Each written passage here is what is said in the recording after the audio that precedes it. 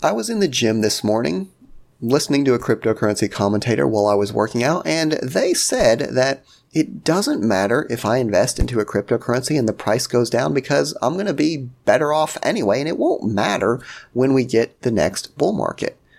Less than 2 hours later, I came home, I was eating some breakfast, and I heard a different cryptocurrency commentator saying it doesn't matter if I think that an asset is overpriced because it's going to go up during the next bull market and I'll still be better off. It got me thinking, why are people in cryptocurrency sometimes so overly optimistic and just take it as a given fact that prices will continue to go up if they just hold on long enough? It's something that I like to call hopium, and it's something we'll talk about in today's video. Welcome back. This is the Part-Time Economist, and in today's video, we're talking all about hopium, which in my opinion is the exaggerated, unrealistic expectations of what a cryptocurrency is going to do. Now, this goes far beyond simply being optimistic or being a fan of a cryptocurrency project. It means suspending all rational disbelief and just buying into whatever narrative someone sells you. Now, before we start talking about this, I do want to be very clear. This video is not financial advice. I'm not telling you to invest or not to invest in any cryptocurrencies.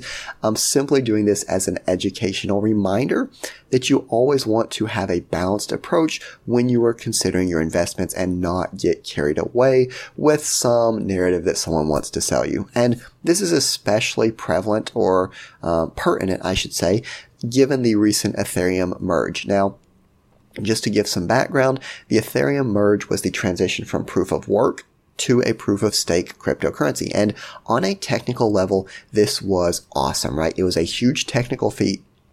Huge credit to the team that pulled it off. But if you listened to some of the commentators leading up to this merge, you would have thought that this was going to be the silver bullet that was going to completely break us out of the cryptocurrency bear market, that was going to make Ethereum more environmentally friendly, that it would be loved by politicians and institutions alike. Money would flow into Ethereum that would lift up not just Ethereum, but the entire cryptocurrency market. And that is not at all what happened.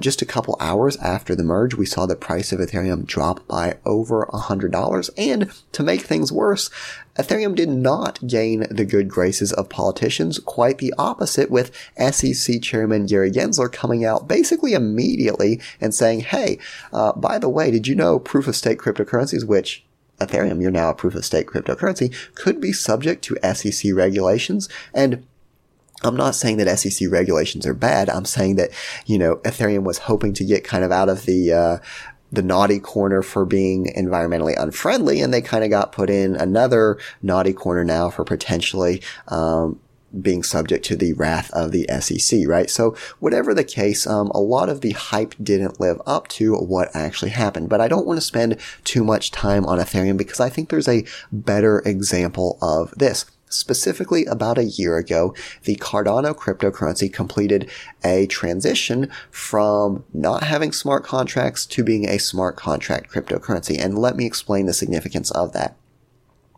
Cryptocurrencies without smart contracts are very basic. You can send cryptocurrency, you can receive cryptocurrency. With smart contracts, you can have online games on your blockchain. You can have NFTs. You can have decentralized marketplaces. You can have investing, right? You can have saving and lending platforms on your blockchain. So this was a huge accomplishment. And people, again, just as with Ethereum, were saying this is going to revolutionize things. Price is going to go crazy. We're all going to get rich. And they were thinking that literally as soon as this went live, there would be thousands of different decentralized applications, literally day one, just waiting for people to use them. And what we see is that the team behind Cardano, and this is what gets me so much, because it's one thing if you're optimistic about a cryptocurrency and some random dude on YouTube is not me. Some random dude on YouTube is talking to you and saying, hey, you need to kind of cool it on this.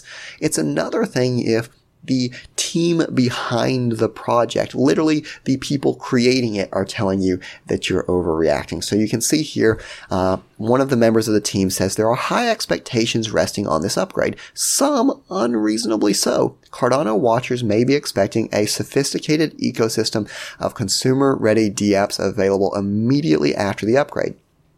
Expectations need to be managed here. They put it in very certain terms. You guys are overhyping this, and yet people still, I'm going to pull up a chart here for you. You can see how the price massively spiked leading up to that. And then, of course, following this event, it did go down a little bit. Now, it kind of reminds me of the Federal Reserve, right? Alan Greenspan decades ago with the whole irrational exuberance in the stock market. The same thing applies here. When someone that knows what's going on, right? Someone that's a founding member of the team, someone that's the chair of the Federal Reserve, when they tell you, hey, you might be getting a little carried away here, it might be worth your time to listen to them instead of some guy on YouTube that's hyping you up, telling you that if you just invest in this, you're going to be a millionaire regardless of what the price does, right? Consider your sources, right? And I'm not saying that, not the appeal to authority fallacy, right? Just because someone is the chair of the Federal Reserve doesn't mean they're always going to be right. But it might be worth at least paying attention to what they're saying, because just getting back to it, some of the videos that I've heard recently, specifically leading up to the Ethereum merge, specifically with us being in a bear market, this idea that, hey, if you throw money in, it doesn't matter if the price will go down because it's going to go up, right? You're assuming so much. Yes, we do know Bitcoin and other cryptocurrencies, they do have cycles, just like the stock market does. The stock market has cycles that go down, they go up, and generally speaking, the higher high is higher than the previous high, right? It generally goes up. And when you're telling people to invest in a cryptocurrency because it'll all be better during the next bull market, it always goes up. All you've got to do is just hold on long enough, keep the faith, be one of the true believers, and we're all going to make it, right? You're assuming that trend is going to hold. It very well might, but to tell people specifically and almost assuming that it's a given, that as long as you hold, you'll make money, right? That's something that I would be very cautious about. And the other thing I would say is specifically look at what the team behind your favorite cryptocurrency is saying, because a lot of times the team themselves, at least what I've seen, has been very honest and transparent. There's a lot of cryptocurrency projects that I follow. Yes, there's some out there that are kind of, trying to pull one over on people, but a lot of times these projects, they're going to be, if they're a good project, they're going to be realistic about what their expectations are. If the team themselves is less bullish than some commentator that you're hearing, you might want to reevaluate and see what source of information that you're listening to. As with all my videos, of course, not financial advice, but I thought it was important to talk about Hopium, specifically this belief that doesn't matter, everything is going to work out as long as you just throw more money into the project, just wait it out, you'll be rewarded. Always go back and check the actual facts of the matter. But anyways, this video is long enough. I appreciate you watching, and I'll see you next time.